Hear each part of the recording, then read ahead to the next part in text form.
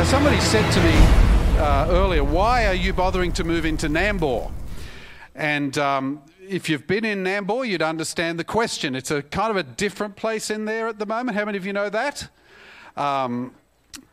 We're being right beside a tattoo parlour. So we're going to be right in the thick of what is going on in people's lives in our community. Is that exciting? I think that's exciting. But I believe that this is our destiny, that this is where God is leading us. Let me tell you a story. Before Interstate 75 was built, drivers travelling through to Florida from the north went right through a little town in Kentucky called Corbin, Kentucky, on Highway 25, the old highway. Every day, hundreds of people stopped at this particular cafe for a bite of the famous chicken that they made there.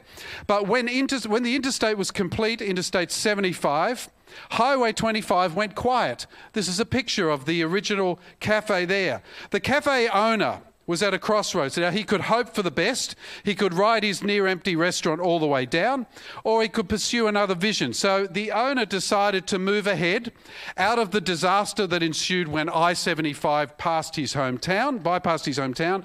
He hit the road and started recruiting and franchising across the United States. It all began with a clear-eyed look at the situation and realizing that things had changed and that there was a different journey for him. And that willingness to face reality, of course, was a journey afresh made by a gentleman called Colonel Harlan Sanders, and it became KFC, Kentucky Fried Chicken. How many of you know that? Finger licking good and all that sort of stuff. Started from a little cafe that got bypassed by the interstate. And I believe that he moved into his destiny and that God will lead us into our destiny, don't you? You don't just want to sit around. If you're resting on your laurels, you're wearing them in the wrong spot. You need to be, the laurels should be on your head, not your bottom. So God covenanted with Abraham, as we saw the other week, and also with Moses, that if they were to go on a divine journey, he would bless them and they will become a blessing to the whole world. So today I want to examine just a little bit of the covenant that he made with Moses and the people of Israel. Now, everyone faces a journey through life of some kind, and we have the opportunity to dream big right now. We're moving to a new place. I'm believing it's very soon. And it's an opportunity to dream big. What are your dreams for church? What would church look like for you if all your dreams came true? Okay, it's probably different for me than for you, but, just think about it. Where we'll be situated, the space, etc. that we'll have. We will have incredible opportunities. What is it that floats your boat? What is it that God is calling to you? What is the dream that you have to do for him? Is it street ministry? Is it youth ministry or ladies or men's or families, anything else? We can plant new churches here and around the world out of that place. This is the most exciting moments of your Christian walk of mine too, when we are part of a move of God that is coming about right now. I feel like I'm swept up in an incredible movement of God where God has provided for Lily House, our heart and our passion for 12 or 13 years now. And then God has also provided for our church. It's just an amazing time, isn't it? Don't you believe that? And who knows but that God has brought you here into this place for such a time as this. What is it that is your dream? Because I believe he can make your dreams come true as we move ahead together in covenant. So what is covenant?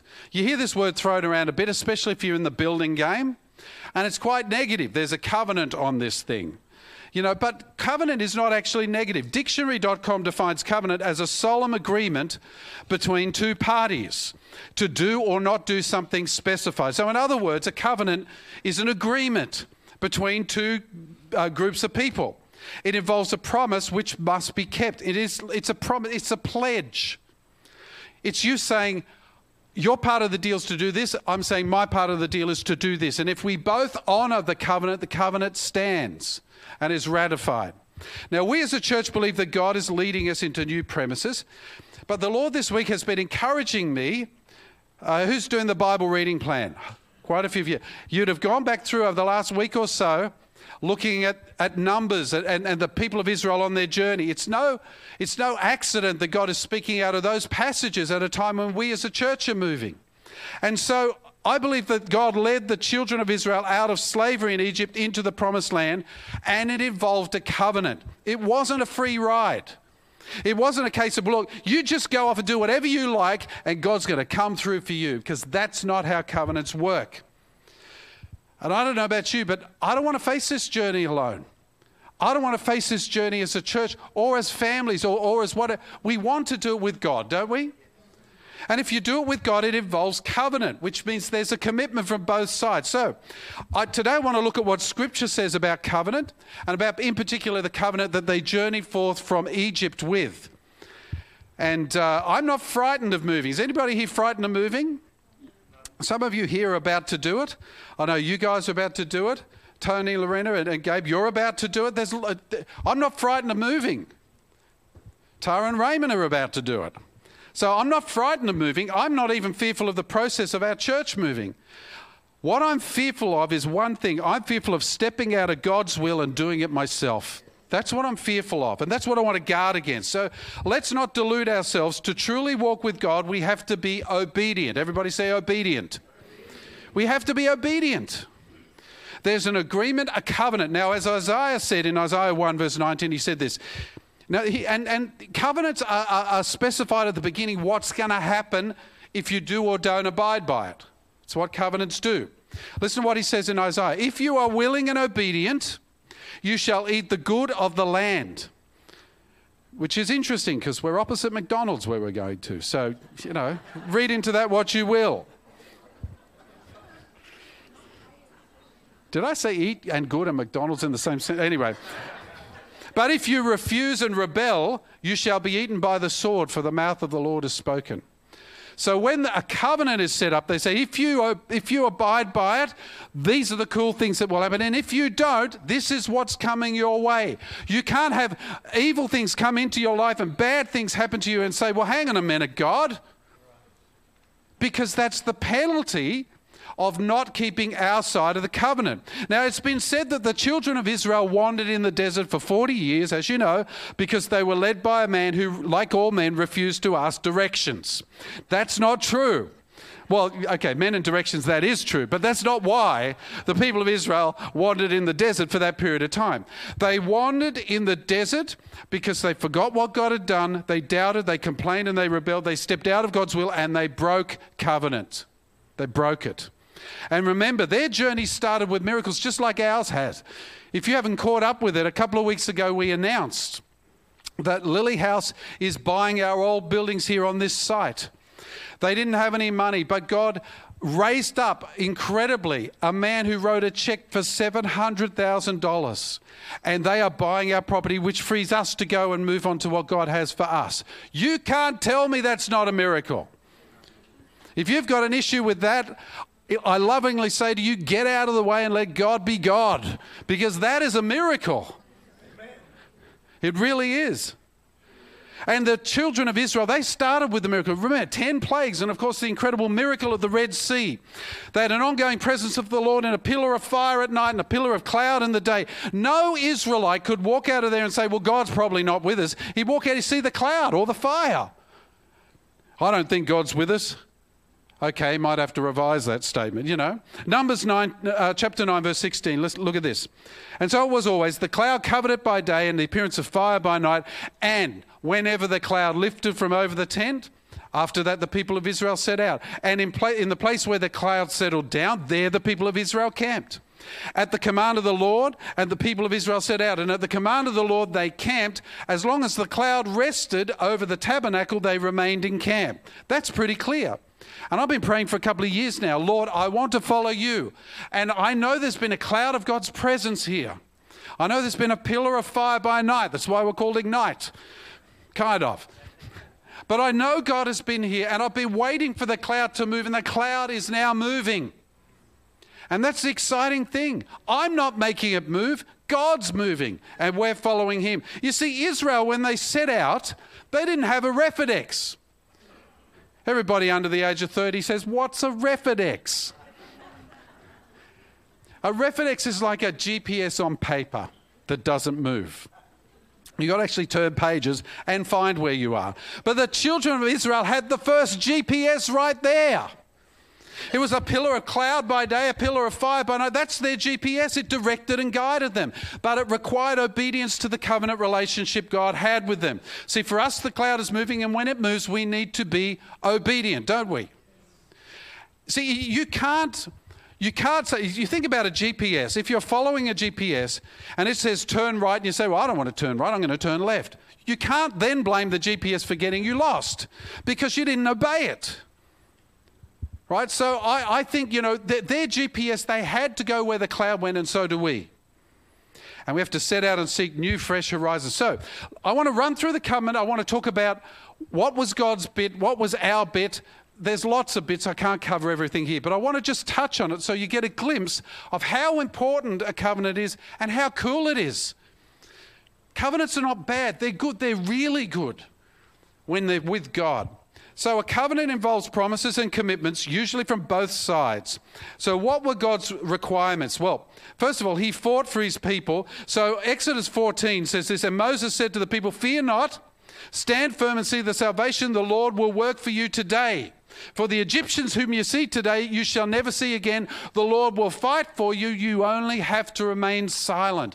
Man, I love that verse. When God's fighting for you, if God is for us, who can be against us? And when God is opening doors, who can shut them? I'm so excited when I read a verse like that because I haven't got to fight. God can fight for me. The bit I have trouble with is staying silent.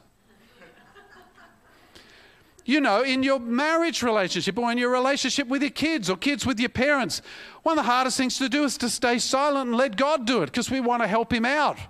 I'll just nag her a bit. That'll change her. It never works. We've got to let God change us. So let's examine how God fought for and provided for his people. Well, number one, God sees before. I mentioned this when I preached the other week, that God, one of God's names is Jehovah Jireh, which means the Lord provides. And God is able to provide perfectly for the people of Israel and for our church. Why? Because he sees before us. God knew Pharaoh's plans and saw to it that Israel was cared for. Pharaoh didn't surprise him. The coronavirus didn't surprise God. He's working on all sorts of stuff in the background. He's not surprised because he sees ahead. In fact, the word providence, which we sometimes use for, moving ahead and it's all going to be great, providence actually means to see before. It is timely preparations for a future eventuality. So no matter what the enemy plans to do to you and your family, God can see before you and he has already taken care of it. And he will guide and protect you. Look at Exodus 14:4. He says this about Pharaoh. Listen to this. I will harden Pharaoh's heart and he will pursue them. God knew. He knew in advance. But I will gain glory for myself through Pharaoh and all his army, and the Egyptians will know that I am the Lord. So the Israelites did this. And in Proverbs 15 it says this, the eyes of the Lord are everywhere, watching the wicked and the good. You just can't sneak up on God. He knows, he sees ahead of what's happening. He knows ahead of time what's happening. So just because you can't see the way doesn't mean God doesn't have a way. Some of you here in your life, with what you're dealing with at the moment, in your homes, in your families, in your workplace, maybe in your school, some of you can't see the way ahead, but I'm telling you, God sees the way ahead. God knows already. Just because you can't see it doesn't mean he doesn't already have a way. Now, we've seen incredible miracles in this church, and I believe that we're going to see more and more miracles of God in this church. Why? Because we've already seen it the last few weeks. How can you doubt God? He just did that stuff the other week with all that money. How can we doubt him? How can we doubt him? I believe that if you're part of this church, you're going to be part of the miracles that God's doing. So you may face unbelievable odds right now, incredible hardships, pain, fears, but God sees before you, and as long as you remain in covenant with him, he will fight for you. The second thing is God comes between. The pillar of cloud brought light to Israel, but it brought darkness to the to the Egyptians. The people of the world are living in darkness, but our pillar of fire brings light. And God can do incredible things. I believe that the enemy cannot touch you without first getting through God. Isn't that cool? So God puts himself between us and our enemies. Exodus 14 says this, verse 19. Then an angel of the Lord who'd been traveling in front of Israel's army withdrew and went behind them, putting them between the Egyptians and the Israelites. God moved his presence in between the two. The pillar of cloud also moved from them in front and stood behind them, coming between the armies of Egypt and Israel. Throughout the night, the cloud brought darkness to the one side and light to the other side, so neither went near the other all night long. You remember the situations? Their backs against the Red Sea. They're between a rock and a hard place. The Egyptians are pounding down on them, and God's presence that had been leading them moves around and just kind of forms a barrier between the oncoming Egyptians and the Israelites. They were terrified, but I tell you, God is passionate about protecting his people. He really is. Does this mean nothing will ever go wrong in your life? Of course it doesn't. Symbol for Christianity is a cross, not a cushion.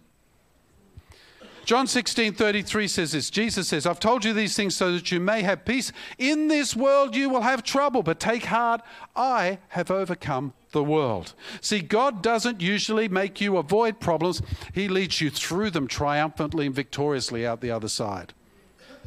And I think that's a great word for us right now. God can give us the strength to face what's coming. He can give you the strength to face every problem life throws at you. And when you do, you can know that God is between you and the enemy, protecting you. Deuteronomy 20 verse 4, for the Lord your God is the one who goes with you to fight for you against your enemies and give you victory. That's pretty clear, isn't it? He gave them victory, but he will also give us victory in our lives. The third thing is that God goes ahead. So we saw that he sees ahead, but he goes one step further. He actually goes ahead and opens the way to do the possible. That's why we sing Waymaker, Miracle Worker, Promise Keeper, Light in the Darkness. That's who he is.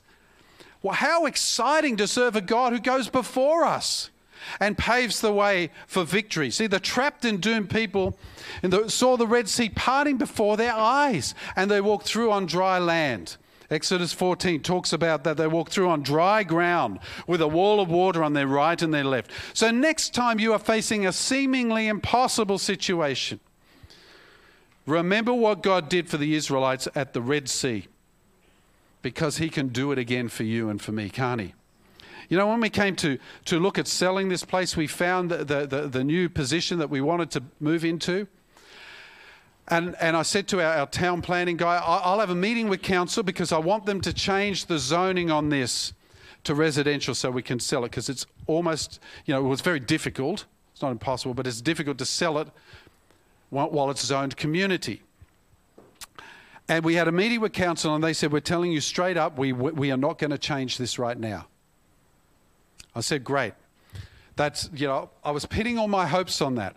But I could turn around and say, God, you have a way ahead. And we didn't know, I didn't know at the time, Deb didn't know, that there is a state clause that will allow Lily House to move into here and own and operate this property like a residence. There is a state law that trumps council. I didn't know that. I wanted God to do it my way and change the zoning, but he had a higher way. He had a better way. And not only are we getting blessed, but now Lily House is going to move into what will be a multi-million-dollar property by the time it's developed. Do I hear an amen from Deb? Right, God's going to do amazing things here, and we are so blessed to be part of a move of God. But I told him what he needed to do, and he didn't do it. Did he let me down? No. He just had a better way. We can have that same faith. We saw God provide finances miraculously here. He provided miraculously for the people of Israel. Have you seen God do miraculous things in your life in the past? Have you? Have you seen relationships restored you thought were gone? Have you seen money brought back to you you thought was lost? Have you seen opportunities open for you you never dreamed of? God can do it again. He can and will do it if we are obedient. See, God goes ahead of us as a church, and I believe he's opening doors that no man can shut, both for us in there, in at Nambour, and for Lily House right here. God is going to prosper those ministries. How do I know? He just proved it 700,000 times.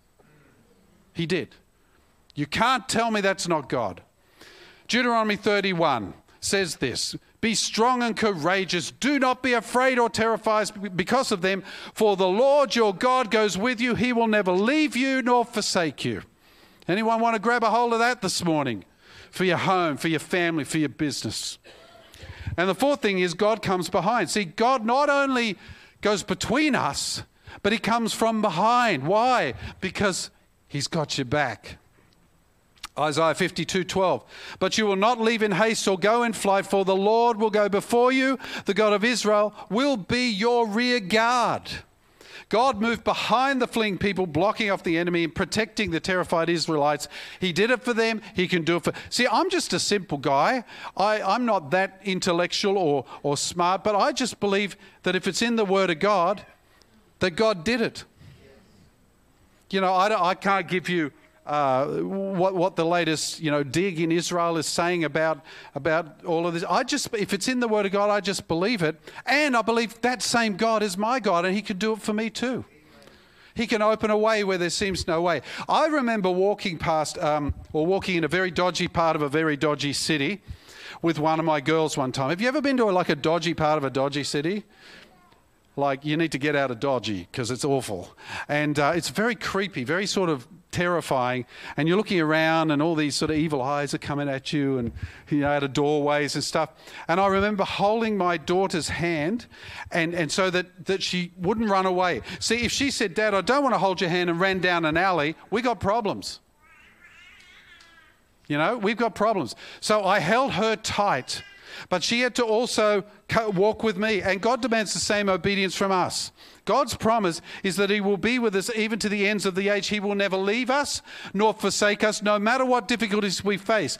But this covenant is not without conditions. If you say, "Listen, God, I know you've promised to do all these great things, but I just want to rebel and go my own way." If you walk away from Him, if you run away from His protection, then don't be surprised if you find yourself facing life alone. Does He still love you? Absolutely. Does He want the best for you? Absolutely. But we have a part to play in the covenant, and our part is to be obedient and hold His hand as He walks. Don't do your own thing, then blame God for the result. It's not His fault. Very often it's our fault. So that's God's part of the covenant. What about us? What are our commitments? Or more specifically, let's ask the question, what did they do? Where did the Israelites go wrong? 40 years is a long time. It's a long time to be wandering in the desert without a home. See, God makes a firm and unshakable commitment. He did to them, He does to us. Favourite verse of ever. I love this verse. Jeremiah 29:11 says, "For I know the plans I have for you, declares the Lord, plans to prosper you, not to harm you, plan to give you a future and a hope." It was given to the exiles while they were in exile, as a promise for their future. And I believe it's a promise we can hold on to, that this same God loves us. This same God wants to prosper us and bless us. But we conveniently overlook the next two verses. Verse 12 and 13 says this, "Then you will call on me and come and pray to me, and I will hear you. You will seek me and find me when you seek me with all your heart." See, we forget to seek Him. We just want His hand. We don't want His face. We don't want to communicate. We don't want to be close to Him. We don't want to be obedient. We just want Him to pour out His blessing on us. But we're breaking the covenant. The covenant requires that we are obedient. And an ongoing covenant requires ongoing obedience. So we are to call to Him and come and seek Him with all of our heart. And it means trusting Him rather than ourselves for the future. It means obeying Him no matter the circumstances. When circumstances are good, it's okay. It's easy to obey. But when circumstances get tough, that's going to sort the men from the boys. We are generally pretty bad at this, you'd have to admit. We tell God what we want and then get mad at Him when He doesn't do it our way. We act like He's our servant and we're not His servants. The Bible says we are His servants. If you want the God of all heaven, the creator of the heavens and the earth, if you want that same God to lead and guide and protect and provide for you in your life, you need to walk with Him. You need to keep in step with the Spirit. You need to be, in obedience to Him, not doing your own thing and saying, "God, bless me, bless me, bless me." The people of Israel saw great and incredible miracles of provision, yet they wandered in the desert for 40 years because they would not obey. So I want to look now at specifically 4 areas that they blew big time. And if one of these at least doesn't resound with you, I'll be amazed, because it does for me. But even when they failed Him, even when God punished that generation, God still took care of them. Do you realize that? It's not like God forsook them. Deuteronomy 29 verse 5, Moses said this, "I have led you in the 40 years in the wilderness. Your clothes have not worn out and your sandals have not worn off your feet." You see, their sandals didn't wear it. You try walking for 40 years in a desert and see how your sandals look. I mean, the price of shoes these days, you want to hope they don't wear out. But nothing wore out. God was with them even when they let down their side of the covenant, because that's called grace. So what went wrong? How did they fail to respond to God's generous protection and provision and then wander for 40 years in the desert? In essence, they failed to fulfill their part of the covenant. God never let them down, but they constantly let him down. So let's have a look at some of the areas they constantly let God down. Number one, they forgot. They forgot. They forgot the blessings of the Lord. When they faced the pressure cooker of the Red Sea, you read it. They turned and they said, Moses, why did you leave? You should have left us in Egypt as slaves. Why did you get us out here to kill us right here they hadn't even got past the Red Sea yet. They forgot that God had moved all these incredible plagues. They forgot the blessing of God. They forgot all the stories handed down of Abraham and Isaac and Jacob. They forgot all that stuff because in the pressure of the moment, their faith failed. Psalm 106 verses 7 to 8 says this, Our fathers, when they were in Egypt, did not consider your wondrous works. They did not remember the abundance of your steadfast love, but rebelled by the sea at the Red Sea, yet he saved them for his name's sake. Even though they rebelled, God in his grace loved them and saved them. Deuteronomy 8 verse 2 says, And you shall remember the whole way of the Lord your God, the whole way the Lord your God has led you these 40 years in the wilderness, that he might humble you, testing you to know what was in your heart, whether you would keep his commandments or not. See, we humans, us people, right here in this church, we've seen so much blessing from the Lord, but when the pressure's on, when things get tough, what happens to that? You forget, don't you? And your faith fails. You forget the incredible blessing the Lord had given us. Deuteronomy 8:17, Beware lest you say in your heart, My power and the might of my hand have gotten me this wealth. You shall remember the Lord your God, for it is he who gives you wealth to get the power to get wealth, and he may confirm his covenant that he swore with your fathers as it is to this day. See, we go out there and we look at our bank accounts and we say, well done, what a great job. Look at all this. If God's prospered you financially, I am excited for you. Wonderful. But remember, he's the one who gives you the power to get wealth. He's the one who makes it happen. Not me, not even you. Yes, there's a part of your covenant. You've got to work hard, but he is the one who prospers you. I've been an optometrist for 30-something years. I'm getting better. I'm hoping that one day I'll be good. But as an optometrist, I know I can tell you, I can have patient after patient come in and they don't need glasses and I make barely anything. Or I can have two patients come in who say, I want this and that and this and rack up a big bill and I get money. I can't control what they're going to buy. Who does that? God. God gives me the power to get wealth. God gives you the power to get wealth. Don't think it's yourself. So be generous with what you've got because it's not you, it's him. And don't forget that what the Lord has done for you in the past. Psalm 103 verse 2, Bless the Lord, O my soul, and forget not all his benefits. It's so easy to forget what God has done, isn't it? Why do you think God set up all these elaborate feasts and stuff in the Old Testament? The Passover and Yom Kippur and Purim and all this sort of stuff. Why did he set it up? So that people would remember. So his people, the Israelites, would remember because he knew they'd forget. That's why he puts these things in place to remind us because we need reminding. Isn't that true?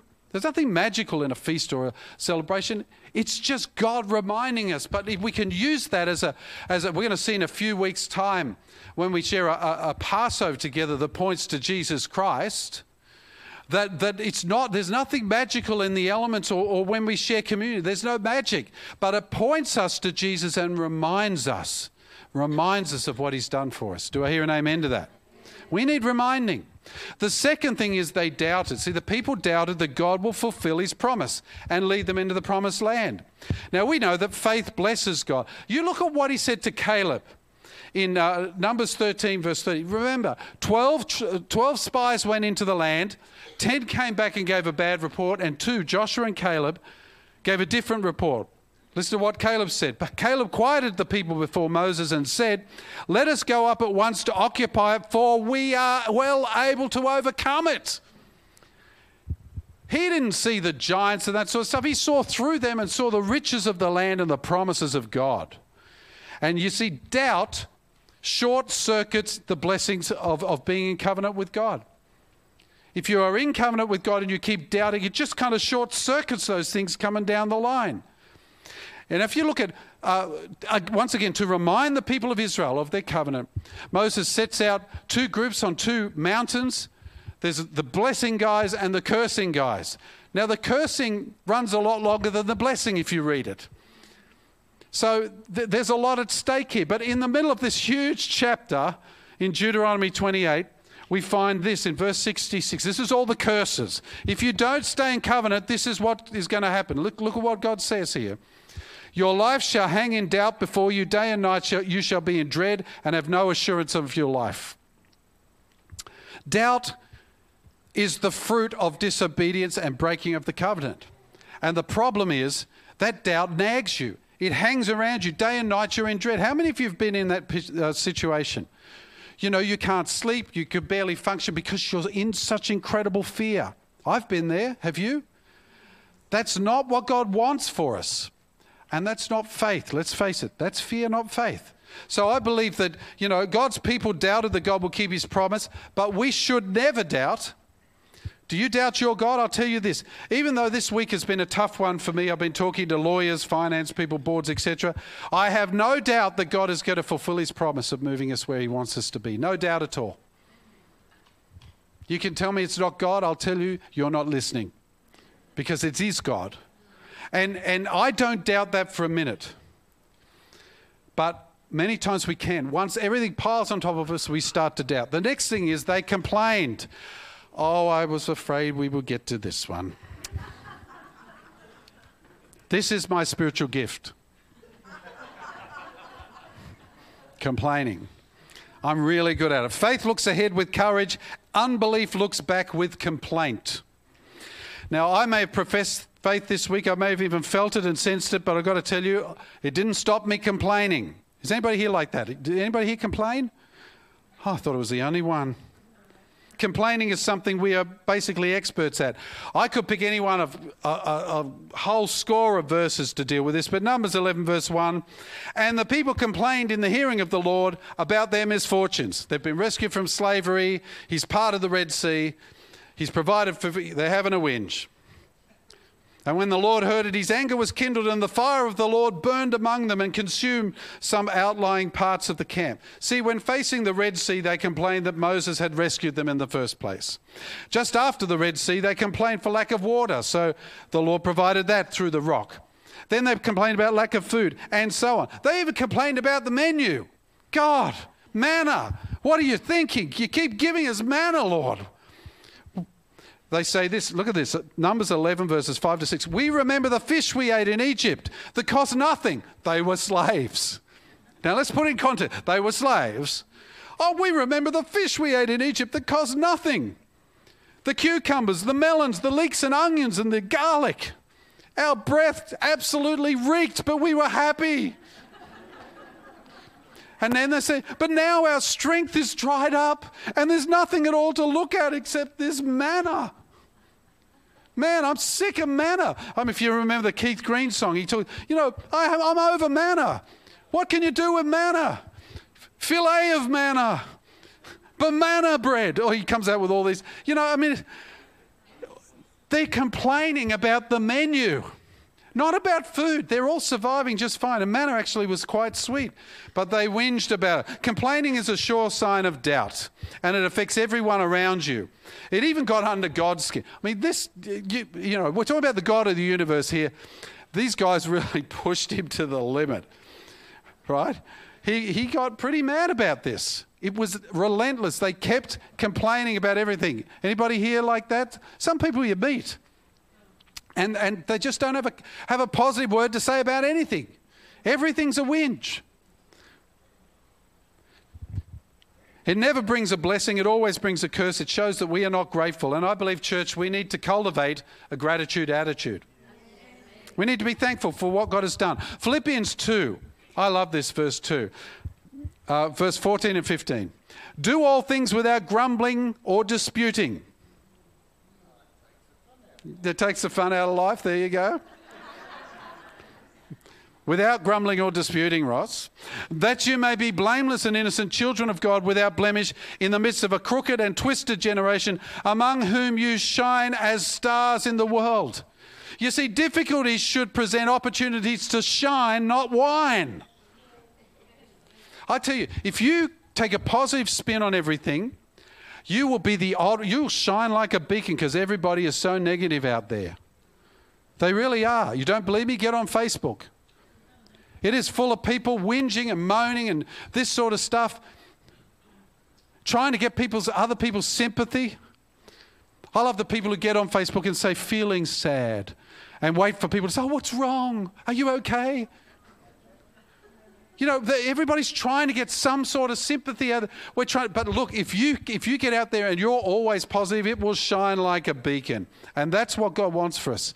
So after a weekend of whining and complaining about lawyers, I confess that, repent, and I'll move on to the next point, which is that they rebelled. You see, when you add all this up, forgetting past blessings leads to doubt, which leads to complaining, which leads ultimately to rebellion.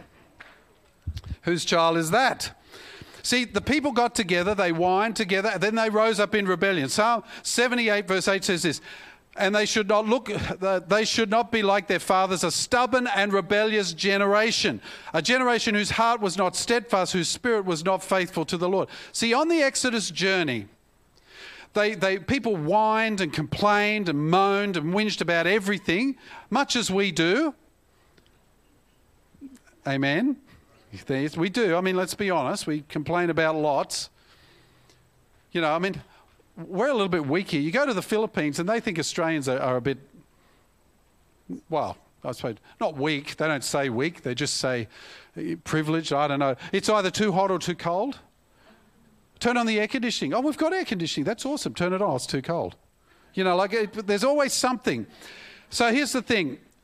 They whined so much back there on the Exodus journey that a bloke called Korah rose up and he said, well, I'm going to lead a rebellion against you guys.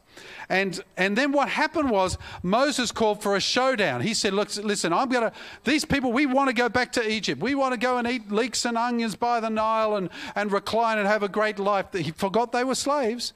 We want to go back there. We don't want to be here in the deserts. So he rose up this huge rebellion with him. And Moses called for a showdown. And in actual fact, in the showdown, Moses was vindicated and Korah became lunch, swallowed up by the earth.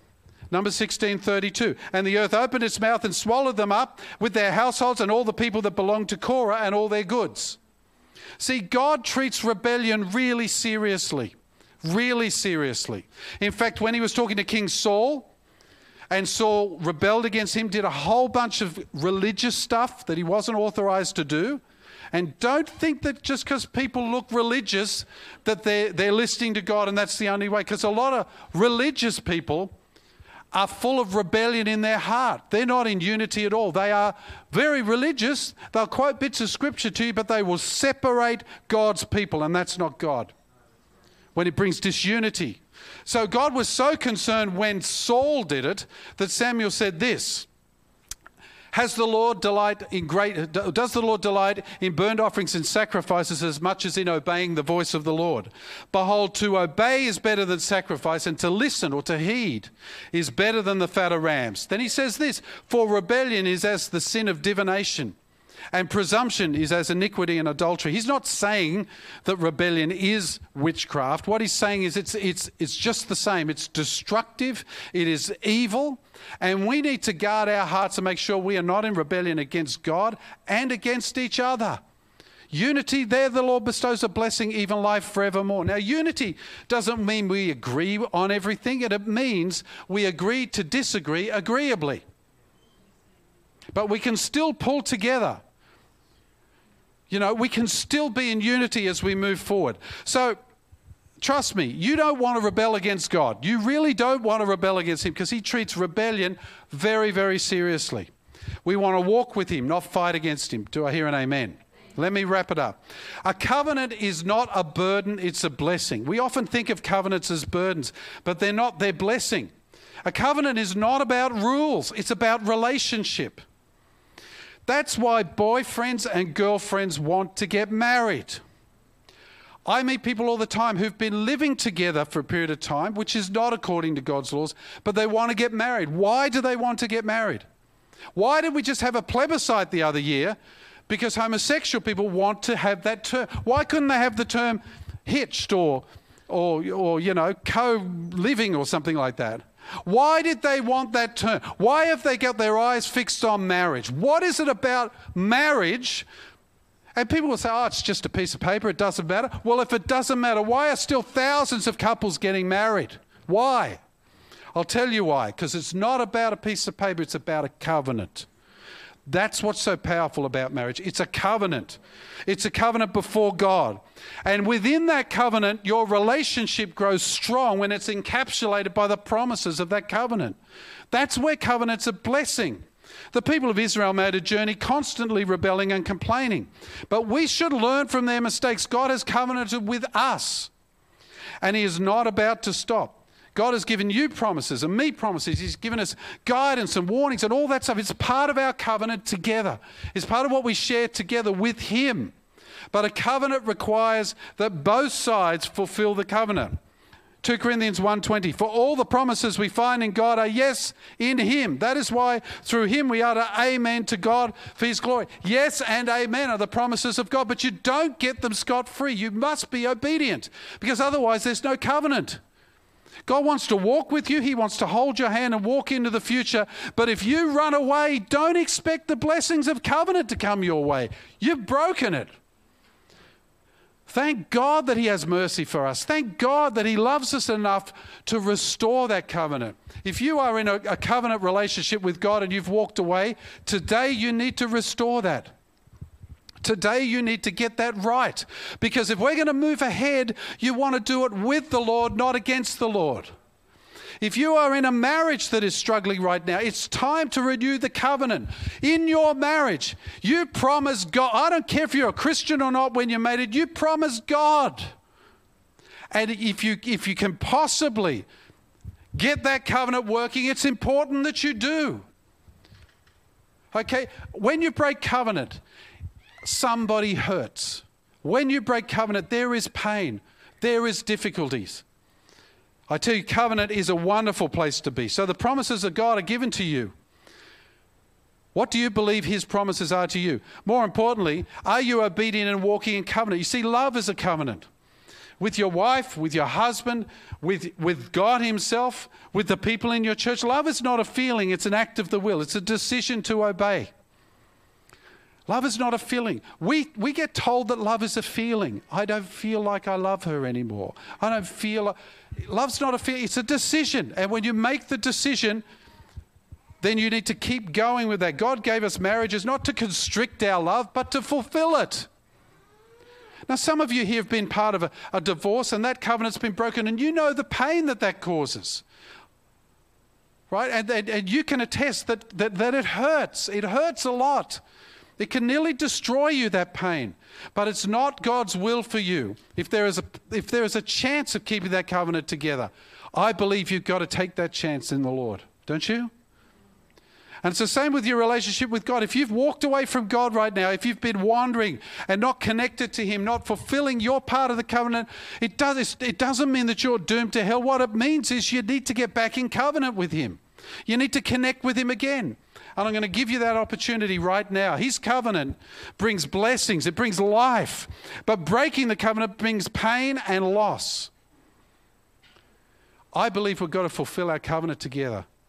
If you've ever asked Jesus Christ into your life, that was a covenant. And He will fulfill His side, but we need to walk in obedience to Him, don't we? I believe this is a perfect moment for us to say, Lord, I want to renew this covenant with you. Some of you may have wandered from Him for a long time. It's not too late. This is the moment. This is your moment to say, you know what, Lord? I know I've wandered from you for a long time, but I want to get back into covenant with you. I want to connect with you again. I want to walk with you again. And here's His promise that He can restore for you the years the locusts have eaten. All those years wandering, He can restore those to you. He can restore them. What does restoration mean? It means to make new again. To make it as if all those years of neglect never matter. You think of a car. You got an old, rusty car in a garage somewhere. It's a mess. Years that, it's an antique car, years of toil and stuff, of rust everywhere. It's a mess. But you get someone who lovingly restores that, it will make it in pristine condition, just like the day it rolled off the manufacturing plant. Just like the day it sat in that very first showroom and someone bought that car. That's restoration, and God can do that for you. If you renew your covenant with him, it's about covenant. Covenant's not bad, it's good. Because within that covenant, he will prosper you, protect you, provide for you, and lead you into a glorious future. Would you bow your heads? Let's bring this to the Lord right now. Because I believe that, and I've been really convicted of this week, I've done all those things that the Israelites have done. But I don't want to break my covenant with him. So if you've never asked Jesus into your life, then this is your moment to start an incredible covenant relationship with him. This is your moment. If that is you, or if you've wandered far from him, maybe you just haven't been connected to him, I'm going to give you the opportunity to reconnect with him, to reconnect your soul to his, to renew that covenant, to restore that relationship. If that is you, I'd ask you to pray this prayer with me. Don't continue grappling with sin and trying to do it yourself for a moment longer. This is your moment. The Bible says now is the time of God's favor. Now is the day of salvation. It's right now. Let's do it now. Pray this with me, and let's together renew that special covenant relationship. But if you've never asked Jesus into your life, or if you've been wandering far from him, let's do it afresh. Let's do it right. Say these words with me. Lord Jesus, I know that I've sinned. I ask your forgiveness.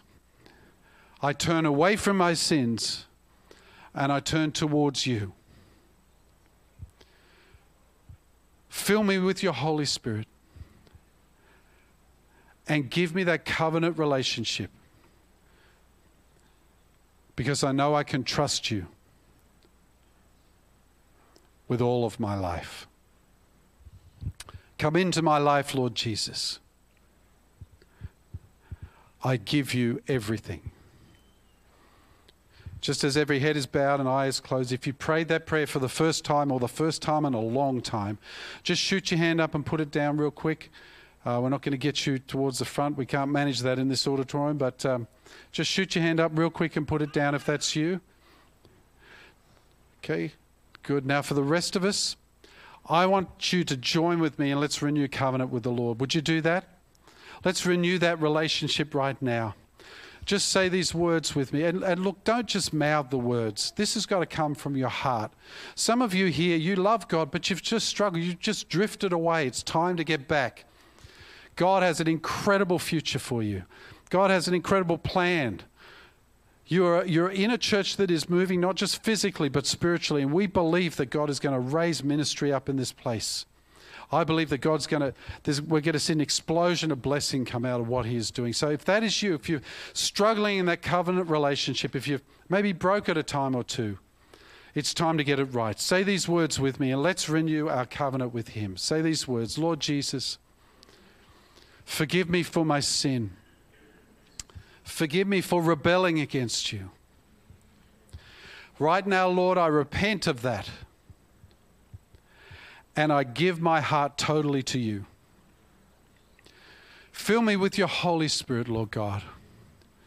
Renew covenant with me, I pray. And I pledge that I will walk with you, no matter the circumstances, that I will trust you every day of my life. Lord, I know you've heard these prayers. Many people have been praying this morning. And Father, I pray that you would just renew that covenant afresh. Whether it's broken or not, Lord, just freshen it up. Because a covenant is your deal with us. And all we need to do is just be obedient. That's our side. Just be obedient. Just listen and be obedient. Father, I pray that as we move forward as a church, as we move forward as individuals, as families, Lord God, that we will seek your face. Lord, that we will walk with you. Not running ahead, not lagging behind, but walk with you. that we would act justly, love mercy, and walk humbly with our God. Lord, I pray that you would lead us into the future you have for us. And we commit our lives to you afresh in Jesus' mighty name.